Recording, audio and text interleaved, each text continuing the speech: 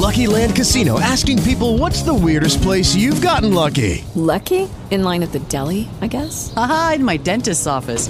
More than once, actually. Do I have to say? Yes, you do. In the car before my kids' PTA meeting. Really? Yes. Excuse me, what's the weirdest place you've gotten lucky? I never win and tell. Well, there you have it. You can get lucky anywhere, playing at LuckyLandSlots.com. Play for free right now. Are you feeling lucky? No purchase necessary. Void where prohibited by law. 18 plus. Terms and conditions apply. See website for details. And just what do you think you were doing volunteering for a mission like that? Sayuri must be laughing up his sleeve. What's worrying you more, the mission? Or you're being made to look foolish by Yuri? I'm sorry, I know better than that, but there was no choice. You didn't seem to have a viable plan. It was his way or mine. Now you see, he's got us doing it. Turning one against the other.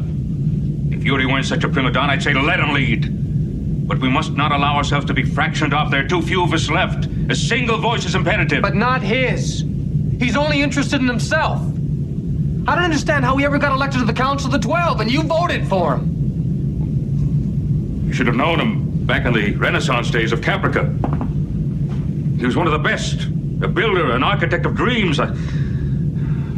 Now he just sits and decays himself with drink and remembrance. No wonder our world fell apart. Looking back is contagious. Decay and corruption go hand in hand with defeatism and lack of action. Yuri moved in because you failed to act, to have alternatives to his plans. I believe it is sometimes prudent to steer away from the flames once you've been badly burnt. And I'd say you'd better look around more carefully. You're nursing wounds while we're still in the fire.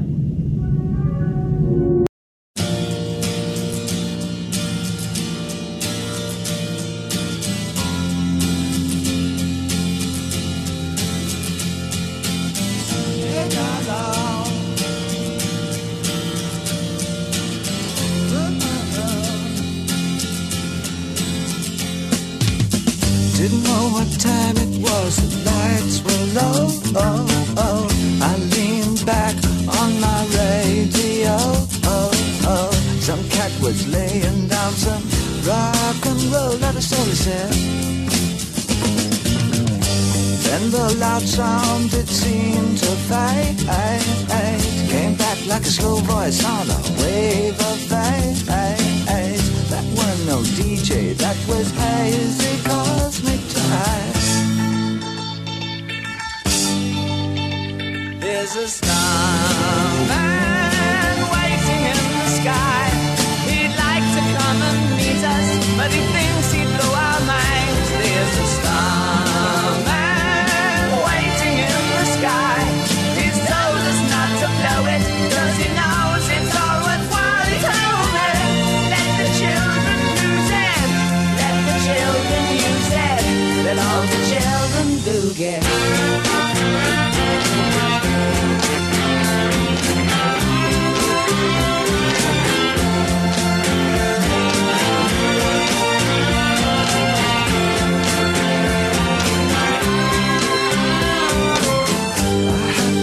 Someone, so I picked on you. Hey, that's far out, so you heard him too. Switch on the TV, we may pick him up on channel 2. Look out your window, I can see his light. If we can sparkle, he may land tonight. Don't tell your papa, or he'll get us locked up in fights. There's a starman waiting in the sky.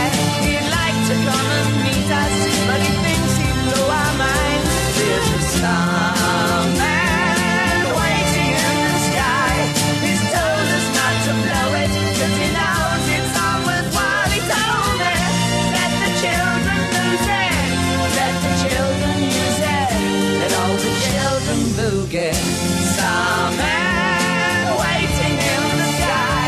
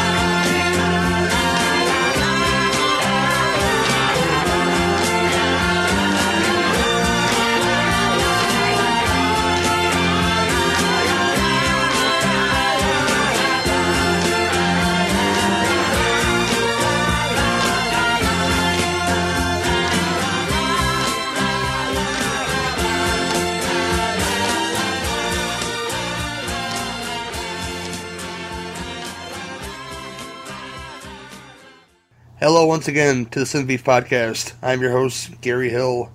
And with me is not Jamie and X, but Cort's here. What's up, buddy? Oh, not too much, Gary. How you doing today? I'm doing okay, man. Glad to have you on in X's guest role, I guess you would call it, you know? Yeah, they're shoes that I will never be able to fully fill. I just will do my best, I suppose, because he definitely enhances the show when he's on, and I don't want to bring it down any. Oh, you're cool, man. You know? They get sick of you, I'll stop doing the show. Let's put it that way.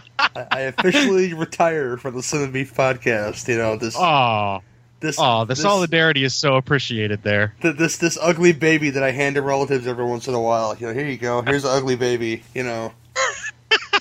Wait, am I the ugly baby or is Cinema Beef? I'm confused by that metaphor. No, that beard is way too attractive for you to be the ugly baby. So. All right. Bearded baby, be all good, man. But with us this afternoon, or this morning to him, is my friend from the West Coast. Yeah, he's a comic writer, illustrator, distributor. He's lots of things. First time I met this guy. Not an illustrator. You don't want me to draw, Mike. I met this guy for the first time, and he was wearing a disco suit and an afro, and he was pushing his comic like a good comic man should. Mike Wellman, how you doing, sir? Hey, how's it going, guys? It's going fine, man. But my listeners... it was 2002, wasn't it? Wizard World Chicago? Yeah, a long time ago, man.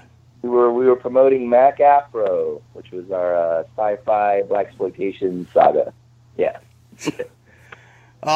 My listeners probably don't know who you are, so tell the folks about what you do, man. You got one of the most important jobs in the world. You're pushing physical media.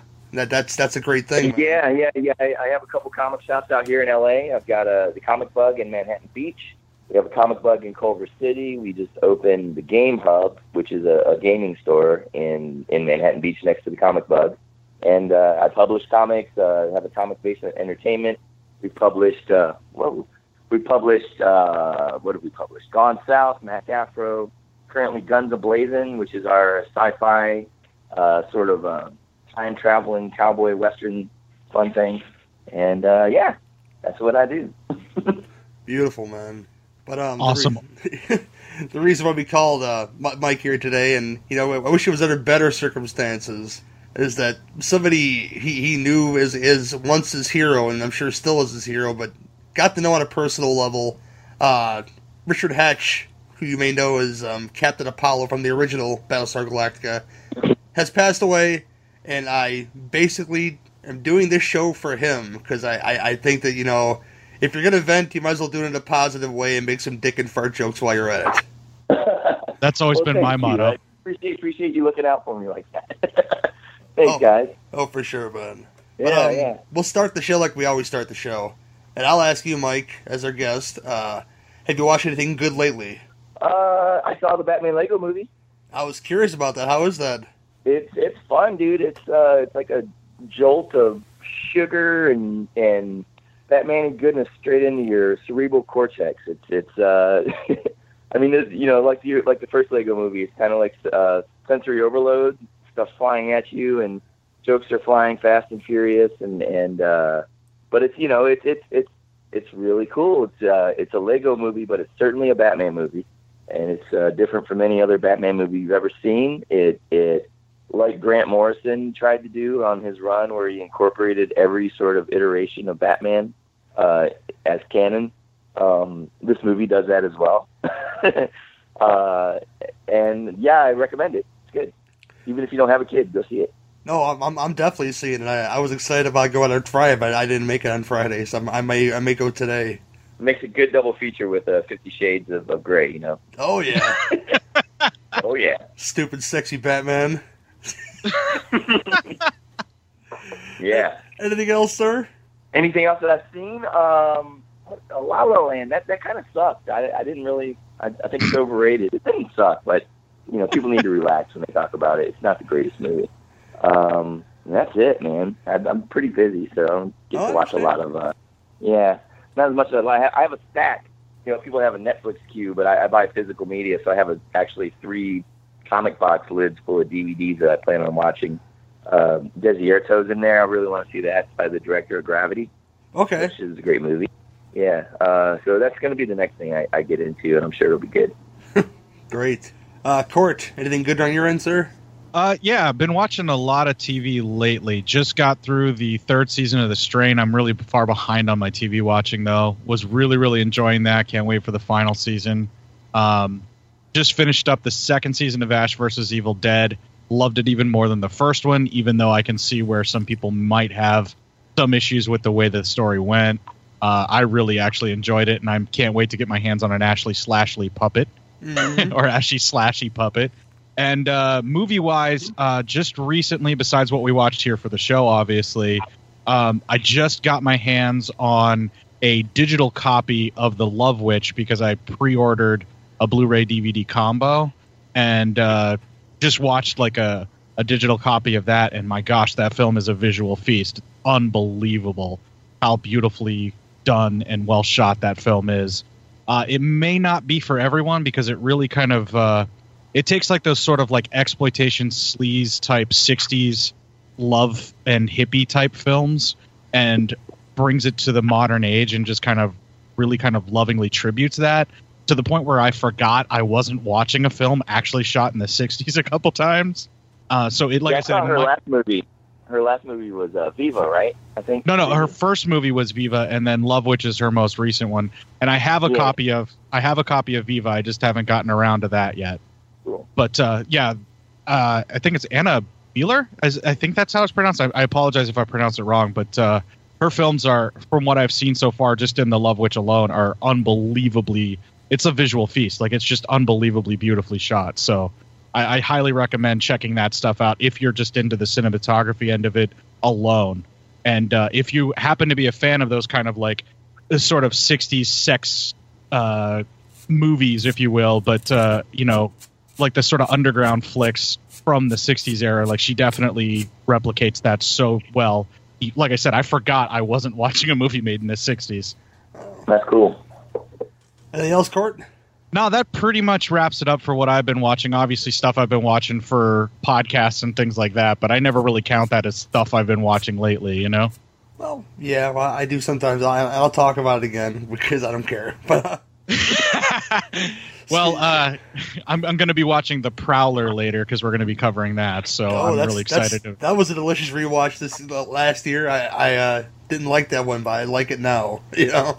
Yeah, it's definitely, whenever you watch it, like, if you watch it in the slasher cycle when you're watching just your Freddys and your Jasons and those kind of slasher flicks, it's better than most, actually, in my opinion. Right, but like with the first time around when you're watching those kind of things, like as a younger kid that's just starting to get into slasher and or horror flicks, it doesn't hold as much mustard as when you kind of watch it later on as a more mature film watcher. I don't think it was meant to be just your average everyday slasher. I think they tried to put a little more to it for that flick. Mm-hmm. Have you guys seen Don't Breathe? Yeah. I really enjoyed Don't Breathe. That's kind of a divisive film. Some people either really love it or they really hate it, it seems like. Yeah, I thought it was great. And then there's a new one out that Jordan Peele directed, Get Out, I think it's called. Oh, it's like a looking forward to that. Racist horror movie.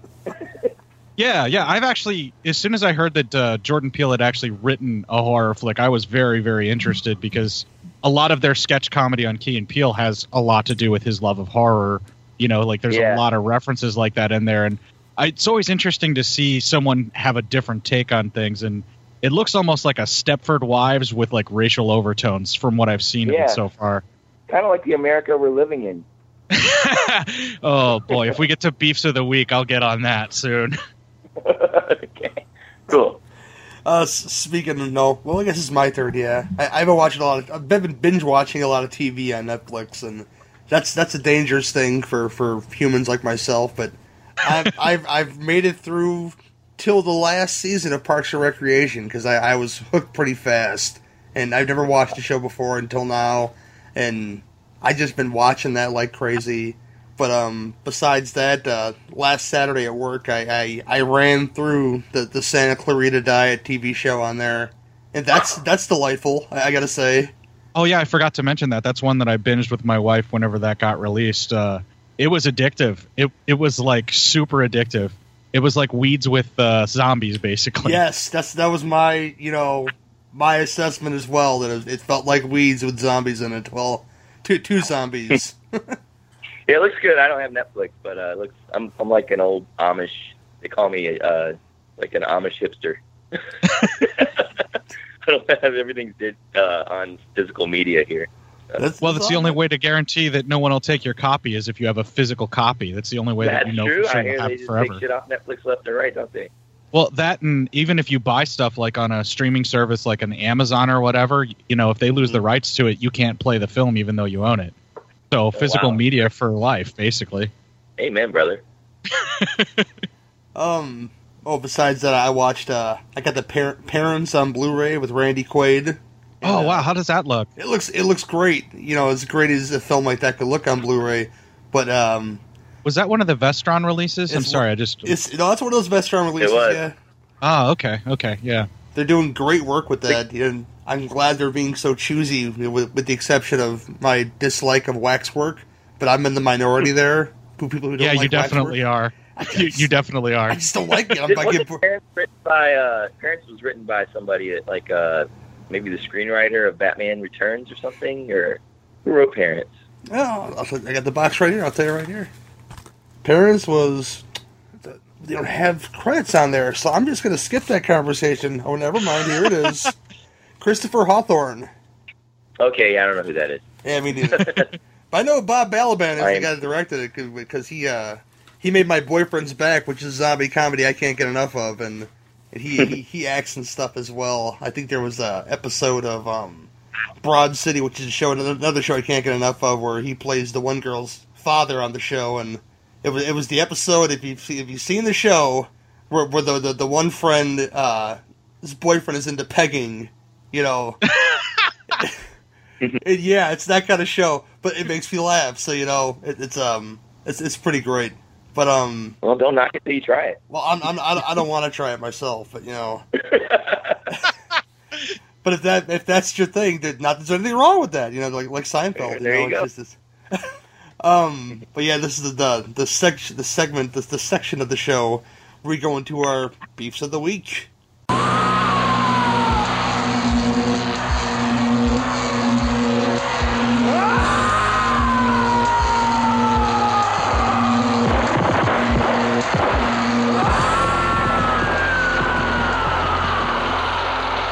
Now, Mike, this is the part of the show where basically you could air your grievances, much like on Seinbust, much like on Festivus, where you could anything that's pissing you off this week, you could say it here. So I'll leave it to you, Mike.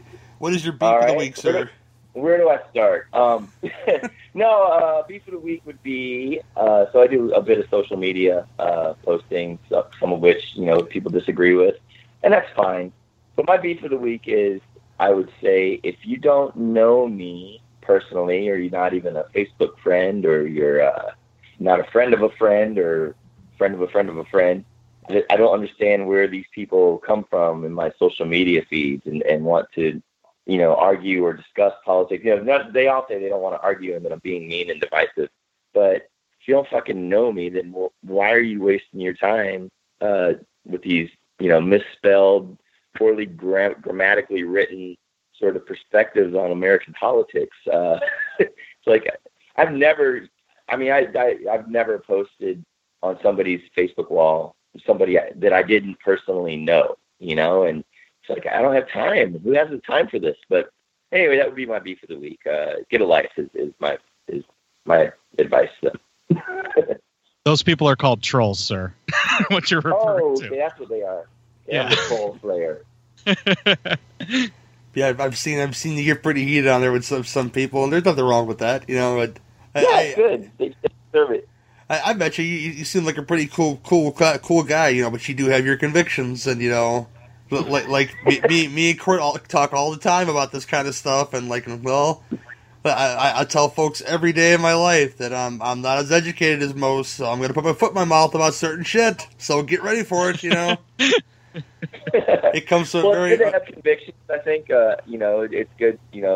Even if you have a sense of something, you can always learn more about it, right? Oh, definitely. Yeah. So, and I've had people come to me. I've had people write me to thank me for saying the things I say and in sort of a no holds barred sort of fashion, because I think too many times people on the left, which I consider myself on the left, we hold our punches, we try to be sympathetic and look at issues from every perspective, and whereas those on the right, they pick a stance and they don't think twice about it, and they are for that. And that's how you wind up with something like Trump, because it's like he's Republican, so we're going to ignore all these horrible things about him. He's our guy, so we are going to support him. And that's people in the Senate, in the White House and everything. It's strange. I think that probably some of them wish that there was somebody else at the head of that, but it's their guy, so they aren't going to say anything detrimental to him, unless you're talking John McCain. So anyway, I know this isn't a political show. I'm sorry. Go ahead. That's okay. I have a whole other show for you to come on for that, Mike. Oh, good to know. Our friend Darren Wilson has a show all about this. He probably had a great time on there. Yeah, it's all about politics, political movies, and movies. Yeah. Okay. Cool. Oh boy. Let's get back out into space, man. Yeah. Cort, what's your beef, sir? Pretty much everything that Mike had to say right there. The trolls and everything. I've been having that happen for expressing my opinion, but that's what the block button was meant for. Our current political climate in this country is my mega beef. I won't go that deep into it. It's pretty obvious what's going on and how fucked everything is right now, and stressful for all involved. So, let's just get this over with and get everybody back to the way we used to be, where we were actually communicating on a more fundamental level as human beings, for Christ's sakes. Yeah, that's true.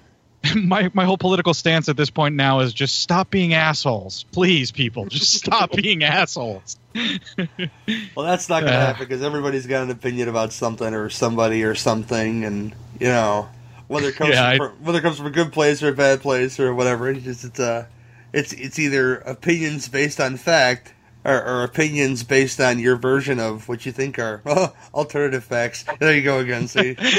Yeah, there you go. Well, I passed the aluminum pole over to you to grieve your grievances this week, sir. Mine are very non-political. Mine have to do with I've had two. I eat because I'm fat. Obviously, I eat a lot of fast food. Wonk wonk wonk. And I hate people who go into places and they dog the employees because they don't know how stuff works. I think Boston Market is a key example of that. I've seen a guy who was a very urban fellow. I'm not going to say he was black, but he was a real gangster motherfucker.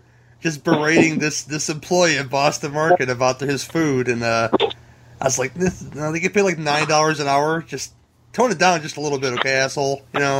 That's one thing, I guess, and something I don't like to deal with. It's just people being mean for unnecessary reasons in whatever situation you're in. You don't want to be mean to people that handle your food, because that's how you get spit in your food. So, see, you can see the employees at Boston Market when they handle your food, though. So that's not really a thing. Okay. If you were you'd be surprised. My buddy Tony worked at Subway, and I saw what he did. Somebody was giving him a hard time. This was years ago. We were teenagers, and he'd ordered I think it was a ham and salami sandwich, and Tony he had his back turned. I was kind of standing to the side of the counter, and he licked each piece of salami before he put it in the sandwich. It was very, very ninja-like about it. Yeah, you don't fuck with people to make your food. I'm always super nice to, and if I'm ever on a date and the person I'm with is less than kind to our servers, I'm always like, hey, that's not cool. So, yeah. Oh. His second beef it's not really a beef at all, because I posted this to Facebook because I'm kind of excited about it too, because this hasn't happened yet until now. Prince, who passed away last year, today's the day, on the day we're recording, that all of his stuff officially goes digital, because I guess that his estate had $300 million worth of debt. But I know that Prince, the reason why his stuff wasn't on iTunes and stuff like that is that he was such an advocate for physical media, much like you are, Mike. Right. He just didn't want it on there. He wanted you to go out and go buy the CDs and go buy the records and all that stuff, and just so you could have that in your hand and maybe read the liner notes or something. Right. So today that happened. So I'm excited that it's more accessible to me now, because I'm sure when he passed away, his record sales were through the roof. But once they ran out of CDs to sell, they couldn't buy anymore. And but it's just one of those things where if you're passionate about something like not having your stuff on digital, and then it takes for you to pass away for outsiders to say, okay, we're making all this stuff accessible to you now, but it's against his wishes, and that kind of bothers me. But so it's not really a beef. It's a beef and a blessing at the same time, which is very strange to me. I never had that happen before. Yeah. Well, it's funny, like you were talking about Prince passing away. I've always kind of, I don't know, I wouldn't say mocked it, but like everybody, like, when somebody famous dies, they're like, oh my God, you made such an impact on my life, this and that. The world's never going to be the same. It'll be forever missed.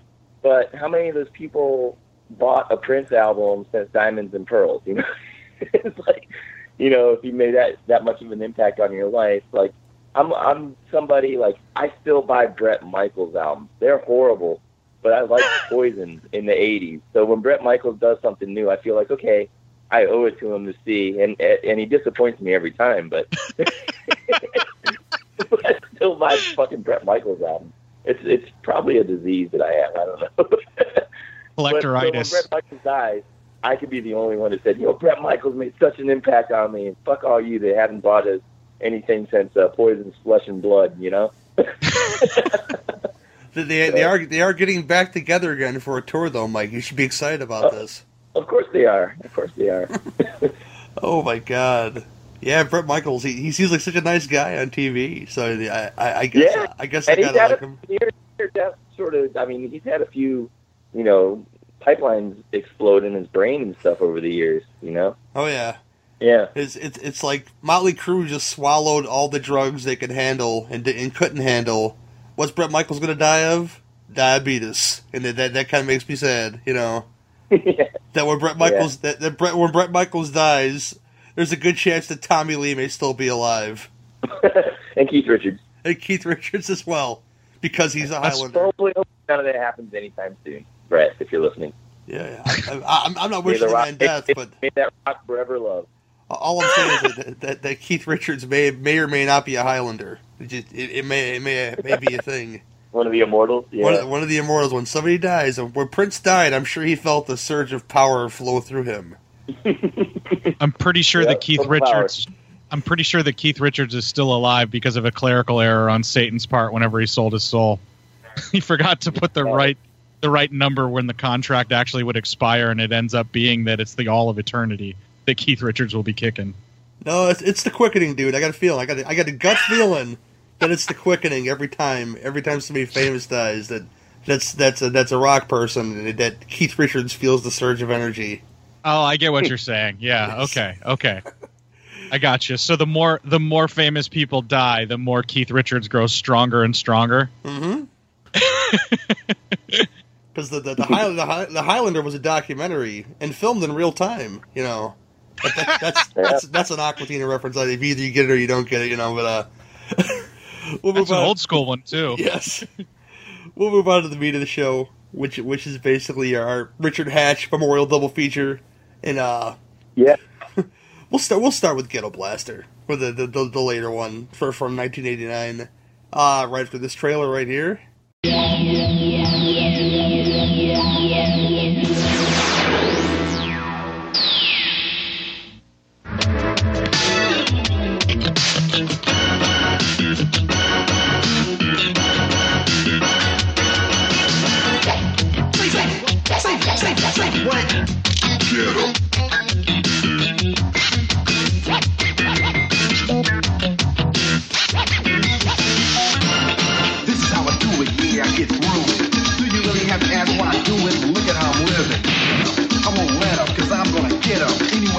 Money when I've got it.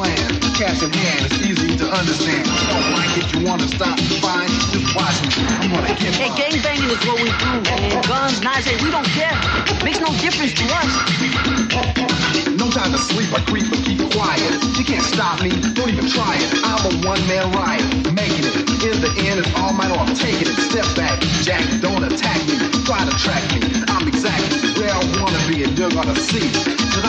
and kids wanna learn that the king will be. To those who need an idol, trying to stop me is suicidal. Cause what I don't care to be, I'm violent, so beware of me. You coming to Hammerland, you better be prepared to bleed, huh? Ghetto blaster, a brother pastor. You know, you keep that up, you're gonna become a hero around here.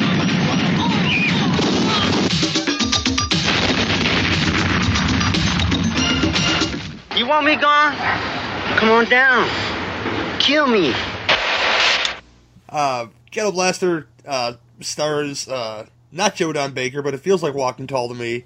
But the great Richard Hatch as your lead character, and the great R.G. Armstrong, who seems to die in everything in the 80s, which is poor bastard, you know.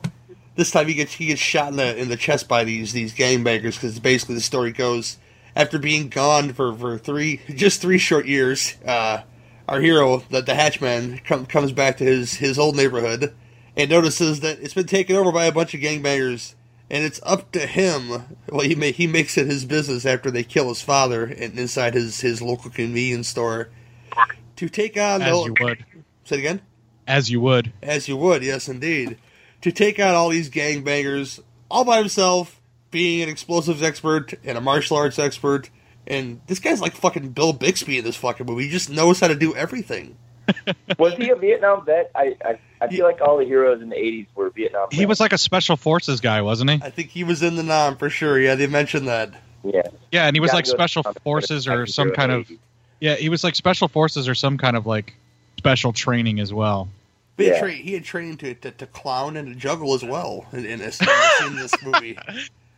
He's a master juggler. Yes, he juggled. There was a point in the film where he gets the plans to a drug deal that's going to be set up at this park, and there's a point where this clown walks up at like a supposed children's birthday party, and I kind of knew it was him in a way, but then it was all solidified when he tied the gangbanger to the bench with balloon ribbon string and stole his drugs, and then eventually he knows how to ride a motorcycle as well, very well, and then. While dressed as a clown, no less. That was like my favorite part of the film. While dressed as a clown with the big shoes and everything, riding up seesaws, flying through the air with the greatest of ease.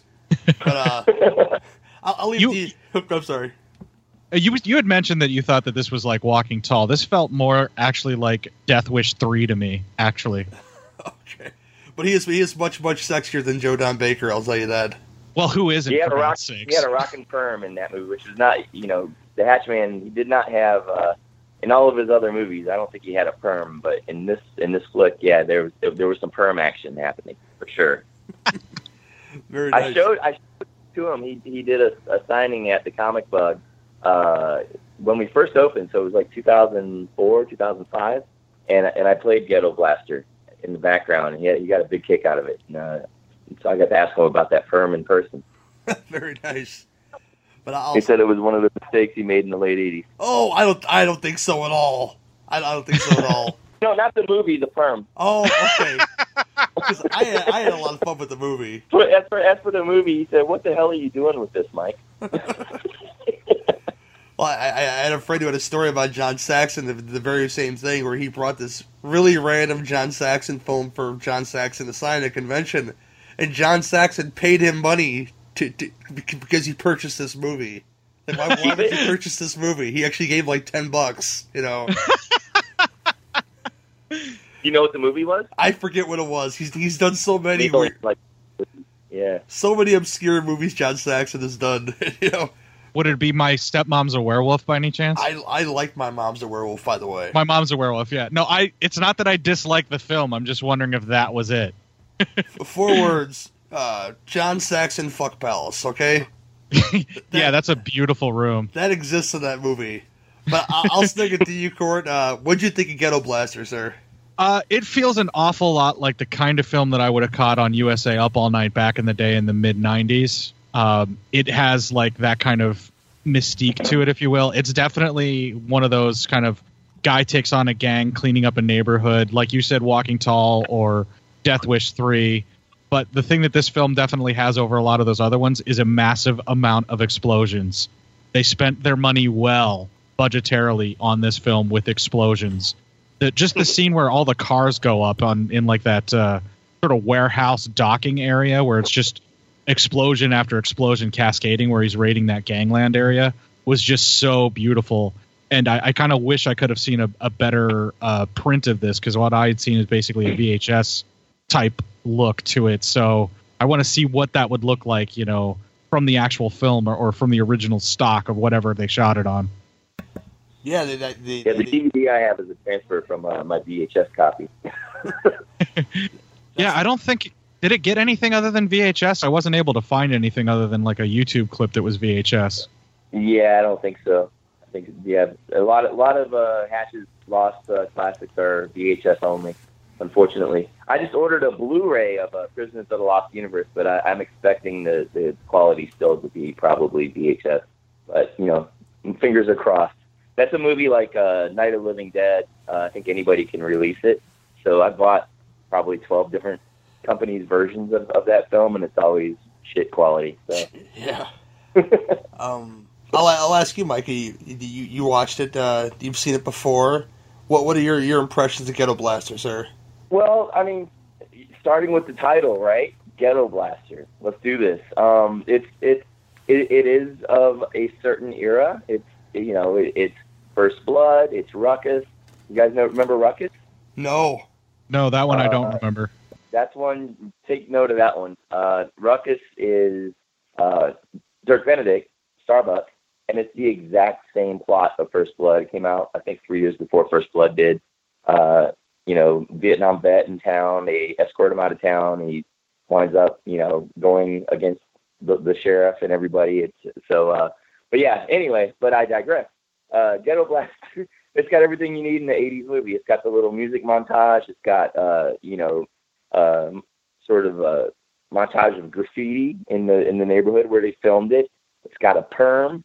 It's got, the sort of, do you call it racism? I guess you do. I don't know. Just the white man that's got to save the ghetto, sort of thing going for it. And it's got Richard Hatch. So automatically 5 stars, man, in my book.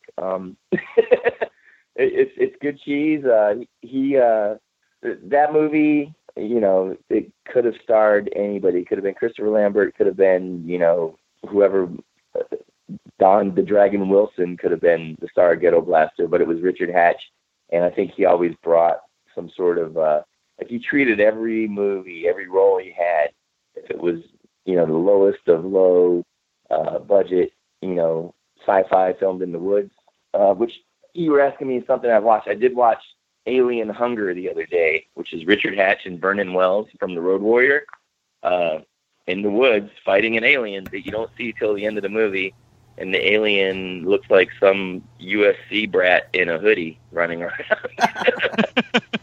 So, but what I'm saying, he brings the weight and the emotion, and you just root for the guy, as wrong as it is, he's got to kill everyone in the barrio, to make it good again, to make the barrio great again. I can't help but root for Richard Hatch, man. Yeah, it really. I don't think racism is a thing, but more like a stereotype thing, because you heard a lot of miates and vatos and a lot of top button flannel shirts in this movie, people. But I actually believe that Trump's policies towards Latinos may be based on whether or not he viewed this film. He probably did see it. And, he's building many walls. He's like, we have to do it for Richard Hatch. We have to memorialize him with my wall. You guys are trying to get me to like Trump, aren't you? Not at all. Maybe slightly. Not at all. That's not my impetus here at all, sir. Let's shake the ladder of this wall, and which he did at the end of this movie for some reason. There's a scene in the movie where they're painting their graffiti on the walls, and the kids, and he like shakes the ladder when the kid's on the ladder. What if he fucking fell down? That's kind of a dick move, Richard Hatch. That's all I'm saying, man. The guy made an exploding ghetto blaster. The guy made an exploding ghetto blaster stereo and handed it to a kid to go take out and let somebody get blown up with. That character didn't seem like public safety. Right? Yeah, it didn't seem like public safety was much on this guy's mind. It was more or less revenge the whole way through the film. But, you know, you guys are making me really watch this again. I think I know what I'm doing tonight. You gonna watch Ghetto Blaster tonight, Rom? My friend Rom is visiting from Portland. He's just over in the corner looking at stuff on porn or something on the computer. But anyway, cool. Yeah. What did you think, Gary? Oh, my impression of the film was great. It was a first time watch, which made it all that much better. Because this is a film much like Rocky IV, which is built on montages. Oh my God, yes. Yes. There's not a whole lot of dialogue in those montage scenes. You don't need it because it's just a whole lot of. It could be like stock music from somebody's synthesizer or something just playing, but you don't care because it's like the Hatchman, TCB man, taking care of business as far as shutting down all these gang members. You think that he's trying to be the ghetto savior, but at the same time, they did kill his father, and they did light a black guy, his black shop owner friend on fire after they set his cat on fire. Which is, I'm kind of glad Jamie's not here today because Jamie's a cat lover, and I think a scene where they set a cat on fire, they don't show them set the cat on fire himself, but it's implied that they set this cat on fire. That would upset her. And, you know, these are some bad hombres, you know. So he was like John Wick before there was John Wick. Yes, indeed. But the fact that he's like a real Dr. David Banner in this movie. He knows how to do everything. He knows how to ride a motorcycle. He knows how to work with explosives. He knows how to do badass Bruce Lee cross kicks. That may have been a stuntman, but I like to think that it wasn't a stuntman. But he knows how to, like, you know, run his father's shop, if you will. He knows every occupation. If they ask him to be a doctor tomorrow, I'm sure he can do it. You know. In the role this week, you're a physical therapist. Okay, I got this. You know, he's all set. And you said he juggled, so that's not his stuntman juggling. That's the Hatchman himself. It could have been the Hatchman because it is a very frontal shot. So it could have been the Hatchman himself, or you can't ask him now, but you'd almost want to kind of regret asking him. You know, I'll tell you. I mean, he does this. In the '70s, he did a high wire act on Circus of the Stars. You guys remember Circus of the Stars? I wasn't alive then, my friend. The Circus of the Stars was like a circus that would come on like twice a year. It was an hour-long special, and it was all like the TV stars of the '70s, like Farrah Fawcett, Suzanne Summers, doing various circus acts. And his was a high wire act, and he literally, I have this on a bootleg DVD. I'll try to maybe post it on Facebook later so you guys can see it. Cool. But he goes on a tightrope, and then he does a headstand on the tightrope. Crazy. On his head. Yeah, they actually had a few of the Circus of the Stars stuff in the later 80s as well, because I remember seeing some in the 80s as a kid where they would do that. It lasted a while, yeah. Yeah, it was more prevalent in the 70s. You know? Yeah, so maybe the Hatchman was an accomplished juggler, but that scene makes this movie worth watching. The montage scenes. The montage scenes, the old black guy who I recognize from being the guy who owned the community center in Breakin' 2, because I watched that a lot more than I watched this movie. But the park scene where he's dressed as the clown and he's telling the guy there's a balloon within this balloon that has explosives in it, and if you move him, I'll blow it up. And the guy just stays there, lets him take his drugs, and then he gets on this motorbike, like a not a motorcycle but a motorbike. He does a flying jump off of the seesaw. I'm sure it was very set up, but it looked fucking badass, you know? Yeah.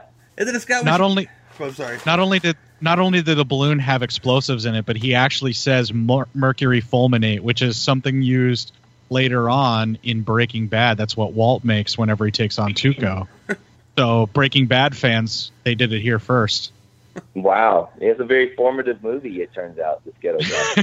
And the Ghetto Blaster has what you love in an '80s movie. It has that end shootout where they kidnap a family member and he has to go save the family member, and you know, you kind of knew with 20 minutes left that was going to happen.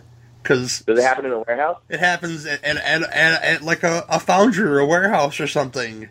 That's for the explosions I was talking about, where they blow up several cars. It was gorgeous. Nice. And, it feels just like that 80s style movie where, spoilers, the only reason why they find out where he lives is because he leaves the clown shoe behind in the park. And they find it in a deleted scene, I guess, they find out where he lives by going to interrogate the costume shop owner. Speaking of deleted scenes there, I was kind of curious, do you feel like the montages were a way to take a much darker film and try and lighten it up a little bit and make it more accessible and more action-oriented instead of a revenge flick? Because a lot of the stuff in the film feels like this was going to be a straight-up Death Wish-style revenge flick that they lightened up with the montages by trying to make them a little more lighthearted, because some of the explosive stuff that he does seems like it could have been taken much more dark. Like, instead of showing the guys later on with the neck braces and stuff, some of them probably should have died with some of the stuff that he did. And it almost takes like a Death Wish 3 and makes it like Home Alone, the way that these guys are just getting neck braces and injuries and stuff, and makes it more cartoonish. So do you think maybe this was intended to be a much darker film that they lightened up with these montages? I would imagine, because it's kind of like, it feels like it didn't want to go that way. But I think it like. I think it would have been a much shorter film without the montages. I think that's the. They probably had about a 60-minute movie there. the montages were a must because it told the story and it got the point across. Without going into. I mentioned somebody cleaning graffiti like in Lean on Me, where they have like that point in the 5-minute point in the movie where they have like that one song where they're getting ready to take the test. Well, that's like a 3-week period in that 5-minute song. So the fact that they have these montages in the movie to show him how he's getting stuff done, if you will, I think it helped the movie flow better, in my opinion. Whereas if you, I guess so. When you say getting stuff done, so look at Army of Darkness when Ash makes his saw hand, So that scene lasts about, I don't know, 45 seconds. But if they did it Ghetto Blaster style, they could pad that out to like 4 minutes of him with some funky beats going behind it. Actually, galvanizing the saw and doing all these, sparks and a hammer and just, there's a shorthand that you can do things, and then there's, if you show everything without music, it's boring, and if you show it with music in the 80s, it's palpable. You're able to digest it or whatever that word is. Yeah, it's fine, man. I do have one more question about the montages, guys. Sorry just to butt in like that, but it's okay. Do you feel like the montages would be vastly improved by like Thunder in Your Heart, sung by either John Farnham or Stan Bush? Everything's improved by John Farnham and Stan Bush, but maybe they. What's Thunder in Your Heart? I know who Stan Bush is. I don't know the other two things. Oh, it's from BMX, and then it was reused again in Turbo Kid. Oh, okay. Is it BMX Bandits that it was used in? No, Gary? Rad. It was used in Rad. Rad. Okay, I'm sorry. I knew it was a BMX movie. I just couldn't remember which one. They blurred together in my head, but it's a wonderful song. Or did the other guy sing? One of them sings it for, I believe, Rad, and then I think the other one might actually be singing it. His version might be sung for Turbo Kid. I know that they both have copies of it out there that you can get your hands on. I think Stan Bush is still doing so. He was the Transformers, the movie guy, right? Yes. Yeah. And they both have these, like, when I think of 80s montages, those voices always come to mind. Like, I want to hear that sort of raspy, like, really, really operatic vocal belting out. Something about how you've got either the power of the glow or, you have a thunder in your heart. Or in his case, he's got this explosive anger and rage for revenge, or something like that. Like in a balloon. Yeah, Mercury.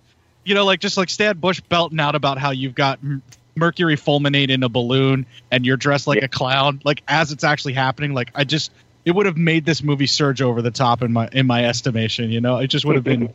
It just would have been so beautiful. But maybe they couldn't afford Stan Bush because let's face it, those vocals are worth the cash.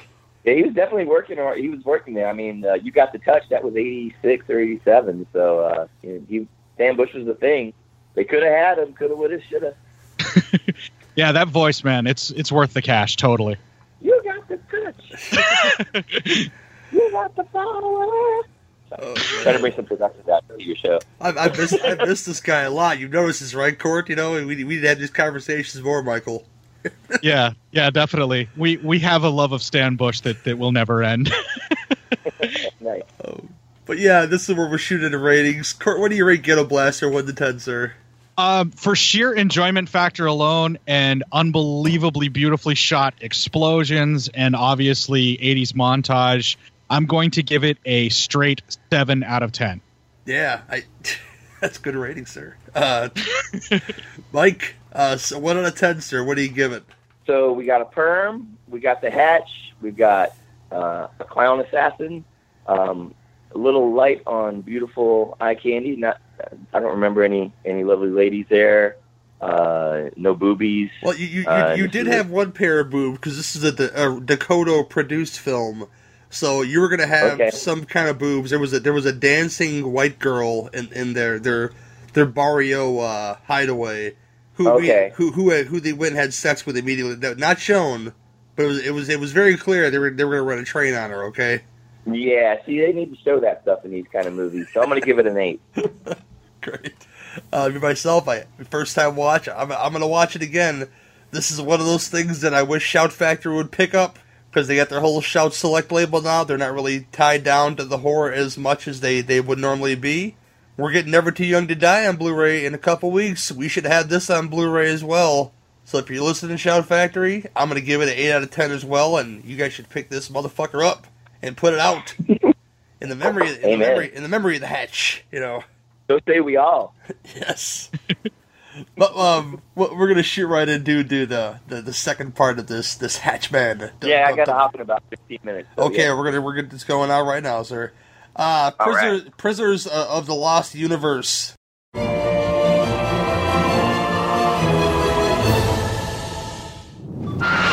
Catapulted into the distant future by a maverick scientist, Carrie Madison and Dan Roebuck find themselves prisoners of the Lost Universe. Gently. Let her go, you son of a bitch, or I'll kill you! Captured and threatened by the evil warlord Cleo, and terrified by strange beings and nightmare creatures, they spectacularly fight their way through this hostile world.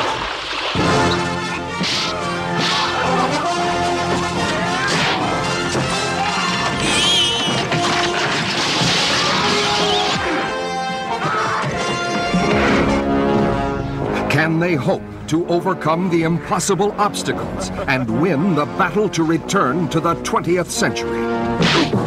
Oh, God. Oh. Ah! Oh, shit!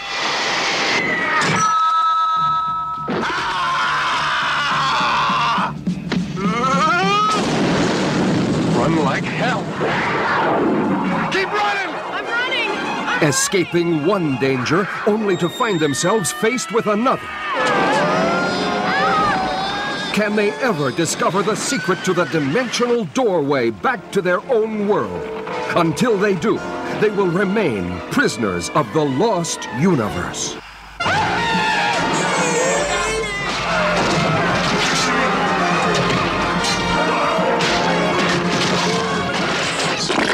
They meet challenge after challenge and face all the dangers and excitements to escape this frightening world.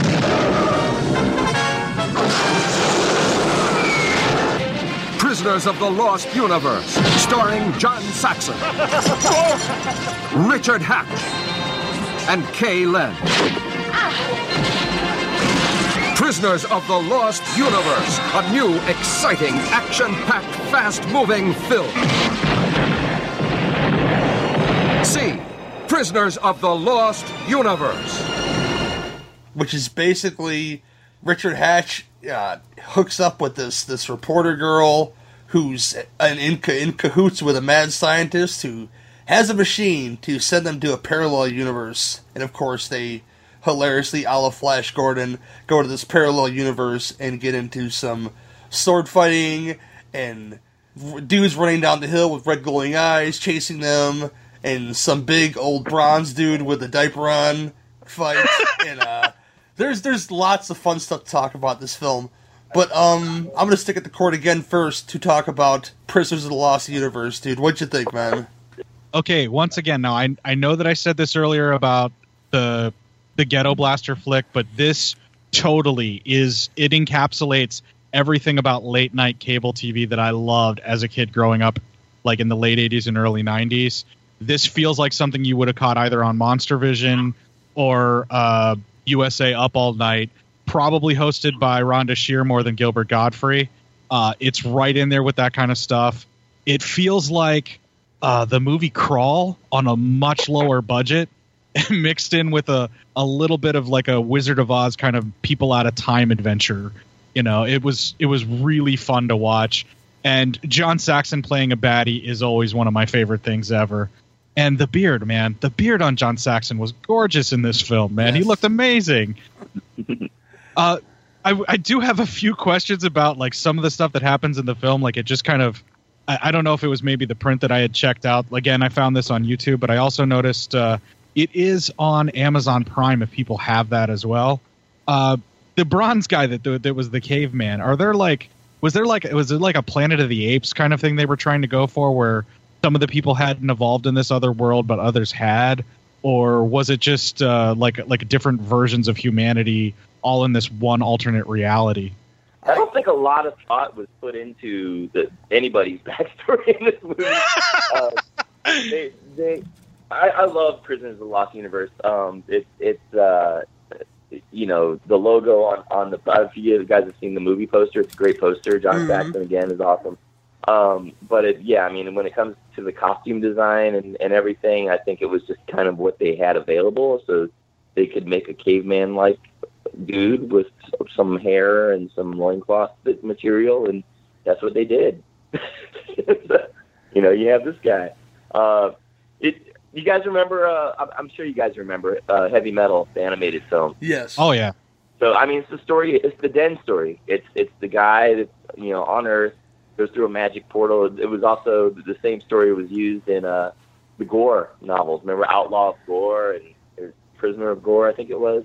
Those were 80s films that if you guys haven't seen, you should check out. And it's like a guy on Earth, you know, falls asleep or whatever and wakes up in this magical other world. And the production value on the Gore movies, you know, sad to say, is a little better. It doesn't have Richard Hatch, but, you know, as far as the costume design and everything, that's some good 80s cheese there. I definitely felt that Richard Hatch's performance in this was significantly better than it was in Ghetto Blaster, but I think it's because he has a better movie around him in this than what Ghetto Blaster had. Trying to take away from what Ghetto Blaster was doing, but I think the fantasy elements and some of the more interesting sort of man out of his depth stuff really, really helped him in this. And the film itself, like I said, I think is better, so it kind of elevates everything else. Plus, he has better actors surrounding him. I mean, when you're going against John Saxon acting-wise, it's automatically going to elevate your game. You know, it's just you have to. Otherwise, he's going to chew scenery all around you and make you look like a fool. And Hatch holds his own with him in this. Yeah, it's a fun movie. Didn't they use like cartoon sound effects and stuff? Like when he would jump, he would go, boo! Yeah, or when the one lady tosses her gold, the piece of gold that she had in her hand that she was using to punch people, and it hits the guy and you hear boing. Yeah, it was. This is why I said it was. Yeah, it's why I said it was like late night cable TV back in the day, like, you know, USA Up All Night or TNT's Monster Vision or even Joe Bob's Drive-In is what this feels like, because I've seen a ton of movies like that where it's just good old-fashioned fun and just kind of corny and low budget, but at the same time trying to do a little bit more with it than what some of those films were doing. Yeah. Yeah, I'm sticking to you, Mike. What did you think about the film, sir? Tell us what you think about it, sir. Well, again, it came, I think that movie, when you look on IMDb, it says it was released in 83. I feel like it came out a little bit before that, but I don't know. I just remember as a kid watching it, and, you know, I was a huge Battlestar fan. Battlestar wasn't around. There's, you know, the reruns were in syndication. And then you discover this thing, and this is pre-VHS days, you know, cable TV's around. I used to, every time that would show up on Showtime. Remember when you get the little, like, if you were a Showtime subscriber, you'd actually get a little program guide in the mail every month. Oh yeah. Yeah, so I would go through that. It would arrive, and I would go through and circle all the movies and showtimes I'd want to see.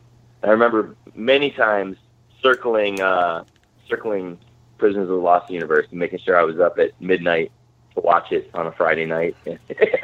I have a lot of fond memories of the film. And again, I wish there was a better copy out there available. I'm hoping this Blu-ray I just ordered is going to look decent. Otherwise, why bother putting it on Blu-ray? Right. But it's got a very sort of fun, lighthearted, cartoon quality schlock thing going for it. Richard Hatch, he looks very much like Apollo in a plaid shirt. I'm a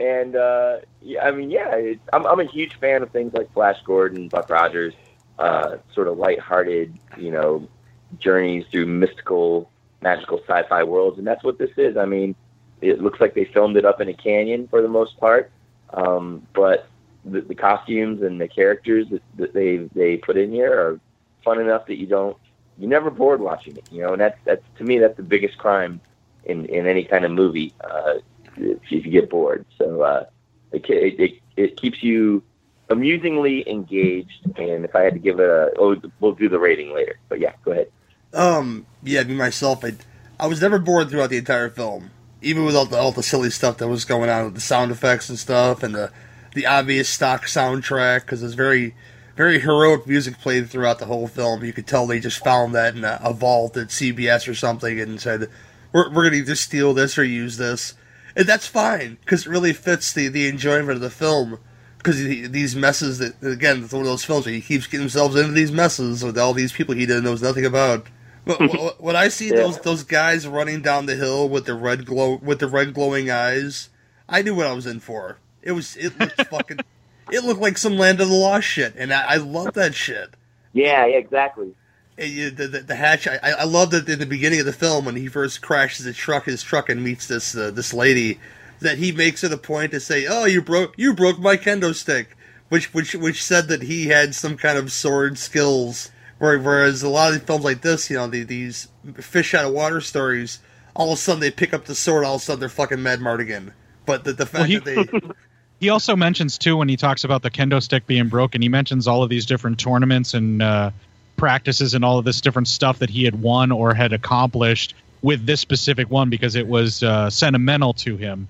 And so that really does set up that he is a skilled fighter of some sort really well in just a quick conversation. Yeah, a lot of films don't do that. But it was that little thing that helped me believe that when you have these great battle scenes, and they are great, some of these battle scenes, when he's just slicing and dicing and cutting them up like a master swordsman, that he may have had some kind of training in the past to learn how to be a master swordsman, and that really helped the character, his character as a hero, and all that good stuff. The wacky characters, I mentioned the bronze guy in the diaper, the guy they call the master of the rock because there was like this big steaming rock, and of course the Hatchman, he's trying to punch him any which way he can, and this guy's not moving at all, and they're making the punch noises. It's like the sound effects. But how did he try to win? He tries to kick him in the balls. That doesn't work because apparently his testicles are somewhere else. But he hilariously stomps on the guy's foot, and he touches the rock, and poof, he disappears. That's how you get things done in a pinch. And this is one of those great in a pinch, hero stories. And the hero, he's the hero throughout. He has the little. It's like kind of like a D&D thing. He has the little thief guy. He has the maiden with him, So if you're into like that kind of fantasy stories, kind of like Diodato's The Barbarians or Albert Pune's The Sword and the Sorcerer, stories like that, you'll really enjoy Prisoners of the Lost Universe. But it's a lot. I'm not saying The Barbarians isn't wacky. I mean, they have Richard Lynch dressed up like Chris Jericho from the '90s, and they have some really bad ADR where whenever the Barbarian brothers laugh, Peter and Paul, they kind of sound like Barney Rubble in a way. So if you haven't seen The Barbarians, I recommend you watch The Barbarians because it's kind of excellent. You love your cheese, Gary. You love your cheese. Saturday morning cereal. Oh yeah, definitely. It goes real well with that bowl of Fruit Loops. Oh, yeah, but this film, it's like I said, it keeps you in it. And that's important for a film like this, or else he's just cheese. He's just cheese just everywhere. But there's cheese everywhere, but it keeps it exciting with the action set pieces. And I think that John Saxon has some kind of muskets or something, just shooting people in the neck and stuff. Yeah, they're like these little pistols, like pirate pistols from back in the day that are like single shots. And yeah, it's just a fun movie, and you can find both of these on the YouTubes. So it's not really an issue. Like, should I watch these awesome films with Richard Hatch in them? Yes, you should, because they're accessible to you.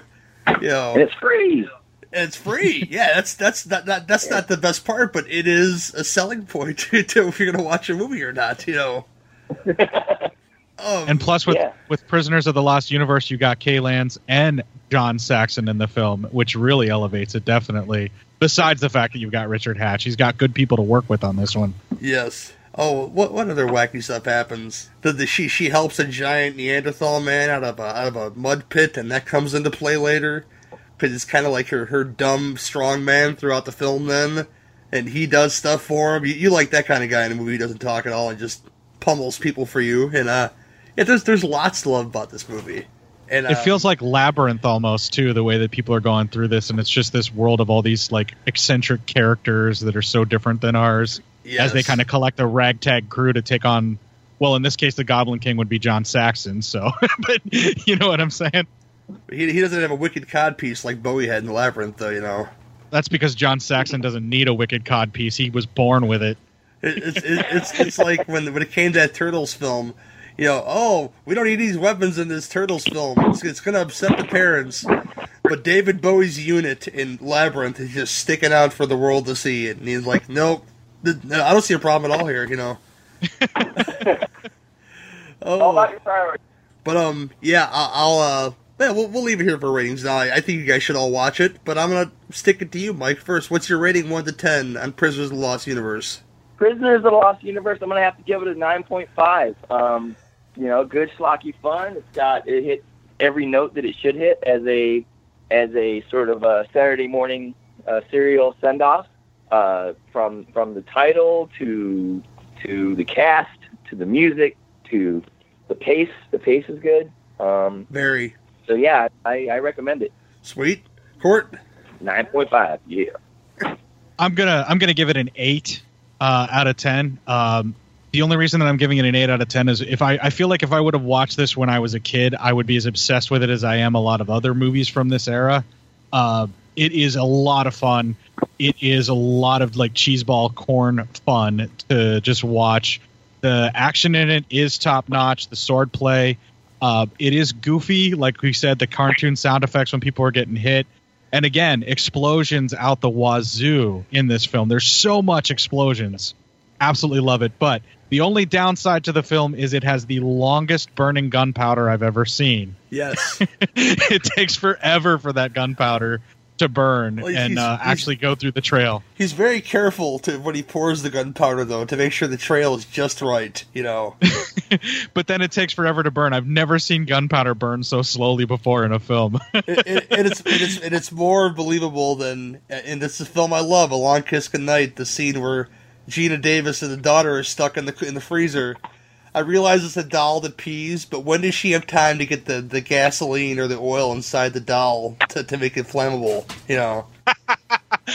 I've always wondered that myself, and I do enjoy that film too. So, but yes, it's definitely an 8 out of 10. It's a lot of fun, and like we said, it's on YouTube. Check it out. It's worth the hour and a half watch. It definitely is. Oh man, yeah, fuck yeah, 8 out of 10 for me as well. Very, very, very, very fun watch. Very, very fun first time watch, and. Let me know how the Blu-ray is, Mike, because I'm curious about that now. If it should be. Yeah, I'll let you know how it turns out when it arrives. Should be next week. So yeah. Yeah, I'm looking forward to hearing about that. And it'll be like my 14th copy of the movie. I've got it on VHS. I've got 4 or 5 different DVDs of it. Like it's on these compilations that come out, like Future World. Oh yeah. So yeah. Fingers crossed that this is the one. But yeah, that's enough for our Hatch double feature. I wish we could do more of these because I'm sure there's more fun ones about. But we'll be right back to promote Mike's stuff and close out the show. Did you ever see a film at such a young age it left you traumatized with cinematic wounds? Necrophilia. It's a dead issue, man. Don't push it. Cinema Psyops is a weekly podcast documenting an ongoing experiment on the mind of an unwilling test subject. No one should have to watch this movie. Oh, no one should have to watch this? No one should have to watch this movie. Surprisingly, it's not a topic that a lot of people really want to tackle. I'm shocked, prudes. I know, really. Right? It's the next sexual frontier that no one wants to explore. I am, in the most sincerest of senses, disappointed in you. It takes a powerful goddess like Connie, jam her arm down the monster's throat and kill it. I'm still tripping out over that. Even as a kid, I was like, I gotta find a girl like that. Every week, I get a new look of disappointment that I never thought I could get out of it. Unimaginable. At 12 years old, you should not be watching this movie. Obviously. At 13, you should not be. 14, you shouldn't be. I'm not entirely sure even 17-year-olds should be watching this. Just because you're offended by something doesn't mean that you have the right to demand that it doesn't exist. Watching this film again, I had all of this like little nerd glee with everything that kept little popping history up. all popping up absolutely. at you. So I totally loved this film. Hey, I know why you couldn't see that. It's because your brain's warped from watching this shit at 12 years old. Yeah, this is a rough movie. I told you ahead of time when we were getting ready to do it that it was. How did you watch this shit at 12? Because physical wounds heal, cinematic ones don't. Listen to Cinema Psyops. Clytus, I'm bored. What plaything can you offer me today? An obscure body in the SK system, Your Majesty. The inhabitants refer to it as the planet Earth. How peaceful it looks.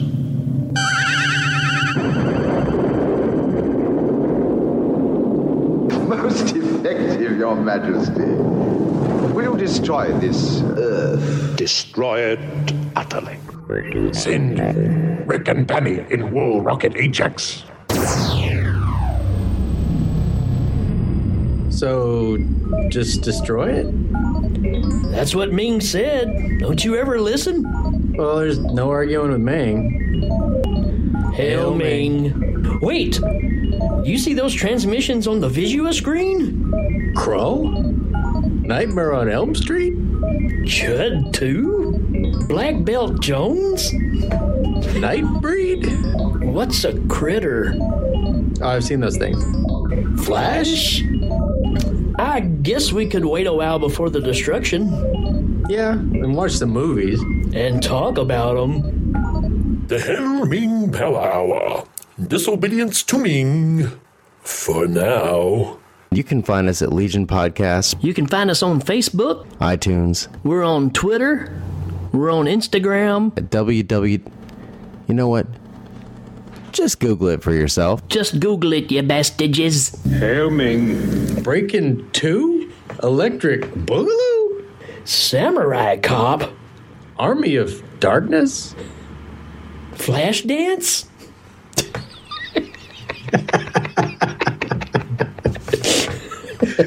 We might destroy the planet if it's Flashdance. Hello and welcome to Hello, This is the Doom Show. I'm Richard. And I hate the burning. Shh, who are you? Speak. And I'm Brad. She came in and said, bark, bark, bark. And he said, bark, bark, bark. And she said, bark, bark, bark, bark.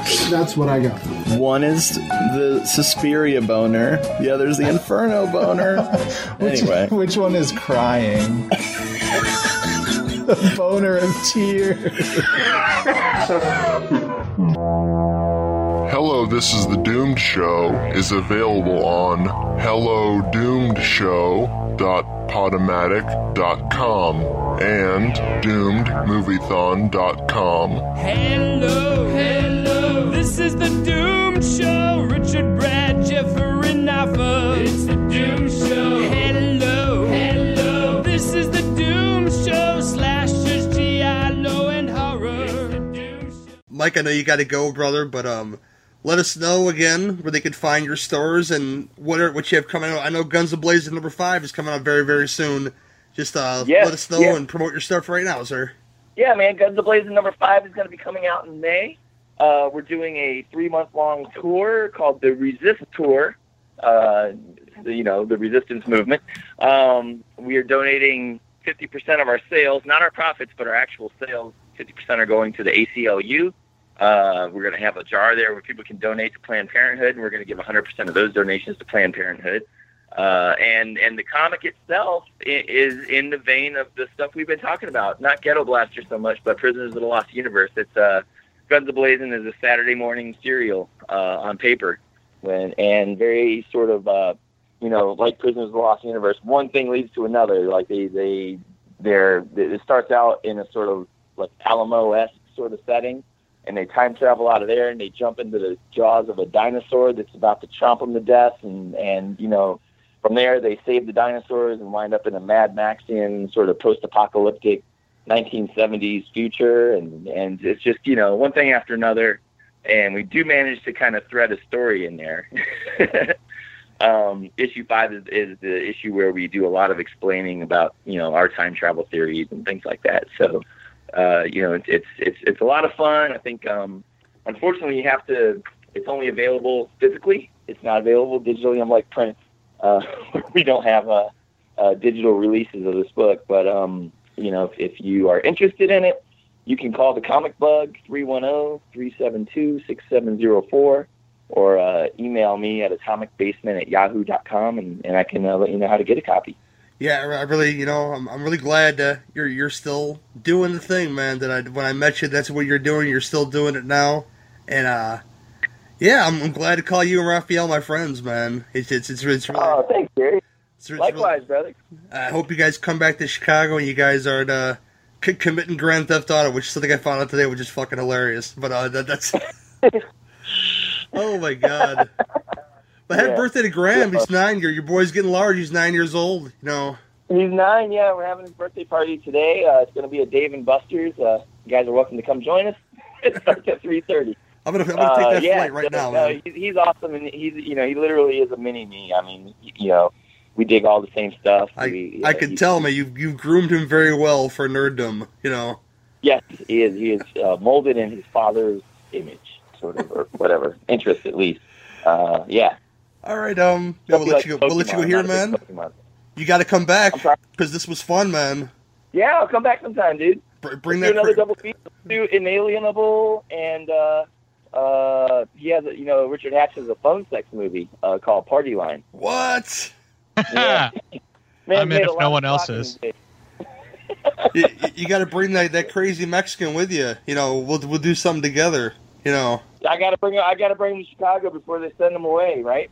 No, I mean, don't say that. I would be one bad hombre. I would be so sad. But hey, guys, I got to hop. But this was a lot of fun, and thank you for paying tribute to a great actor, and I can't wait to hear some of your other episodes you've done. Okay, cool. Thanks, Mike. Good meeting you, Mike. Guys, have a good nice one. Talking to y'all. Yep. Be good. All right, take it easy. Bye-bye. Bye. All right, Cort, push your stuff, sir. Oh, yeah, we've just joined the Legion podcast at Cinema Psyops, so we are now officially brotherhood, man. And we welcome, before. sir. We were brothers before, but I guess now it's official, Yeah, the rest of the family adopted us after you did, buddy. And so you can find us now. Our landing page is legionpodcast.com/cinema-psyops. We're kind of transitioning over from our previous provider of cinemapsyops.podbean.com. That's where our archives are right now, but I'm slowly but surely adding them to the Legion Podcast Network. We're in iTunes. We're in Stitcher for Cinema Psyops. We're also in Google Play Music. And I am on Facebook as Cort Psyops, and you can reach me at Cort_Psyops on Twitter, where I am trolling Trump like a champ. Oh, for sure, man. you keep on trolling, or like REO said, no, they said keep on rolling. That's a different thing. But yeah, me, the show you're listening to right now, I keep saying I'm going to get stuff happening with it, but sometimes it's hard to do with working with 3 folks' schedules. And, speaking of which, at the time of this recording, X's book comes out on Valentine's Day. I forget what it's called, and I shouldn't forget what it's called. Can you help me, Cort? Do you know what it's called? I can bring it up on Facebook because that's his main picture if you want. Okay. And you'll have to edit out this stumble stop. Oh, here. that's okay. I'll speak through it. It comes out Tuesday on Valentine's Day, though. It's a novella. He says it's about 125 pages long. This is why he's not with us today, because he's finalizing stuff for all that good stuff for the release on Tuesday. So Parham's Field and Elders Keep novella. There you go. So Yeah. look for that on Tuesday, and I'm sure it'll be very inexpensive. So if you guys get a few shekels you want to send our lovely co-host's way, do that and read his brand new novella, which should be pretty amazing. Jamie's not here, but Like It's back, like she promised. If you guys haven't heard that yet, that's out. And I thought it was a nice little short pop episode. Hopefully the next one's she is just as awesome. But you could find me here, and of course on Two Drink Venom commentaries, both of those on LegionPodcast.com. We're in the middle of our Absurd Neighbors month. We just recorded the Rosemary's Baby episode last night, which included a lot of anti-Semitic jokes and, of course, anti-women's rights and, you know, how Rosemary kind of dug a hole with herself. And, of course, Bill Cosby, because that wasn't realized until last night. Bill Cosby may have learned some tricks of the trade from Rosemary's Baby. And if you don't know what I'm talking about, it involves something with chocolate in it. And, yeah, devil rape. Cosby rape. Could be almost the same thing, people. So check that out. Hopefully the same week this comes out. It'll be out this upcoming Wednesday, probably. Sloppy Seconds, the movie sequel podcast, of course, is on the Horrorphilia Network. Fleas and Flicks charity auction. I finally have a date that I want to do it with. The second Saturday of April, which I think is April 13th or 14th. I forget which one it is. But it's the second Saturday in April. I should have some promotional materials for it, which means some kind of art that our friend who did the Sin of Beef art did. He's doing this one on the free. So that's his way of giving the charity. So maybe I'll make copies of this particular poster and maybe sell them for a few bucks a piece to add to the charity kitty for the Fleas and Flicks auction. Ruben Gerard's the guy's name. He's friends with Mike and Raphael as well. That's how I got to know him. He's a real hip guy as well. He wears a lot of hats and fancy suits and whatnot that I could never pull off. So kudos to that guy. But yeah, Twitter at GW, Twitter at CineBeefCast, rate and review us on iTunes.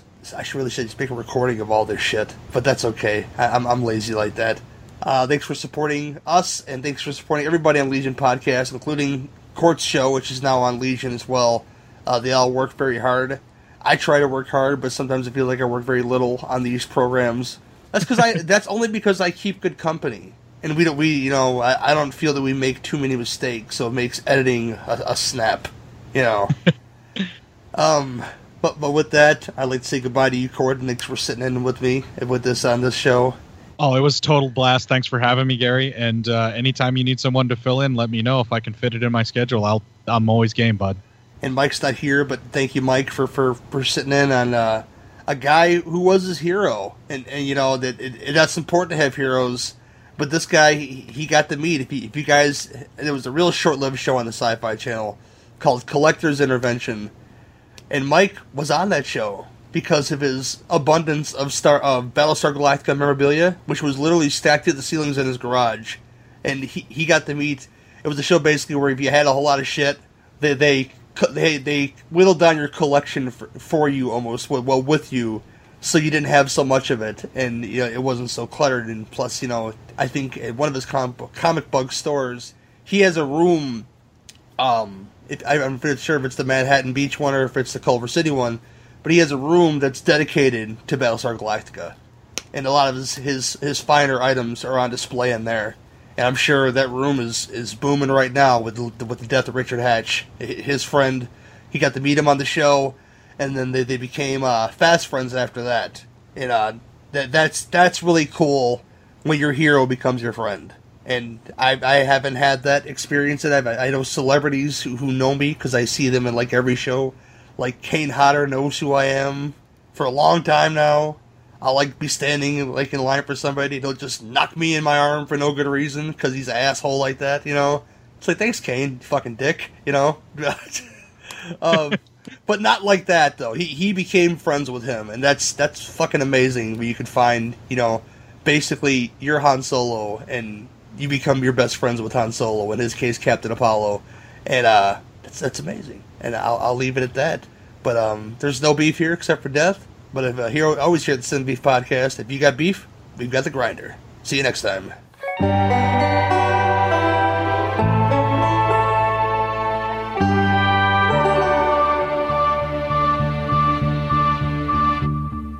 closer now than ever before. How much alike we are. Perhaps we're long lost brothers. There's love in our world and we're showing it more. We even think the same.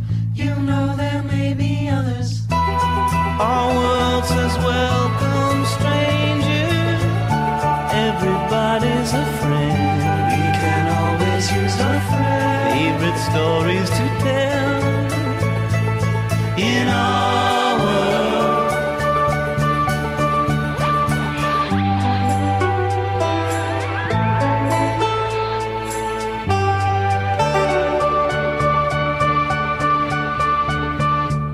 Some say our world is getting too small. So many things to learn, but we'll enjoy each lesson.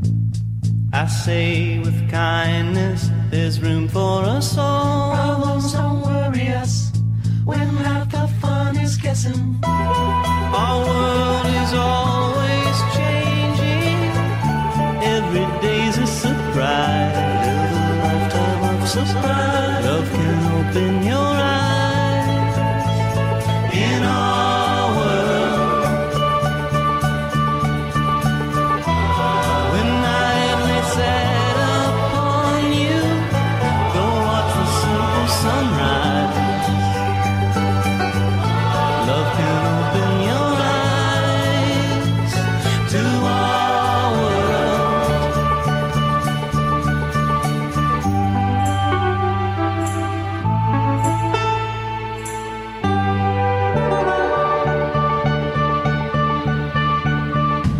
Some say our world is getting too small. So many things to learn, but we'll enjoy each lesson. I say with kindness, there's room for us all. Half the fun is guessing. Our world is always changing. Every day's a surprise. Love can open your eyes in our world. In our world. In our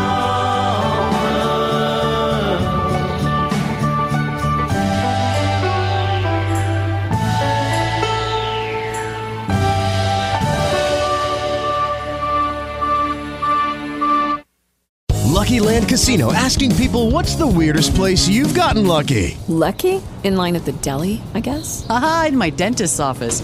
More than once, actually. Do I have to say? Yes, you do. In the car before my kids' PTA meeting. Really? Yes. Excuse me, what's the weirdest place you've gotten lucky? I never win and tell. Well, there you have it. You can get lucky anywhere, playing at LuckyLandSlots.com. Play for free right now. Are you feeling lucky? No purchase necessary. Void where prohibited by law. 18+. Terms and conditions apply. See website for details.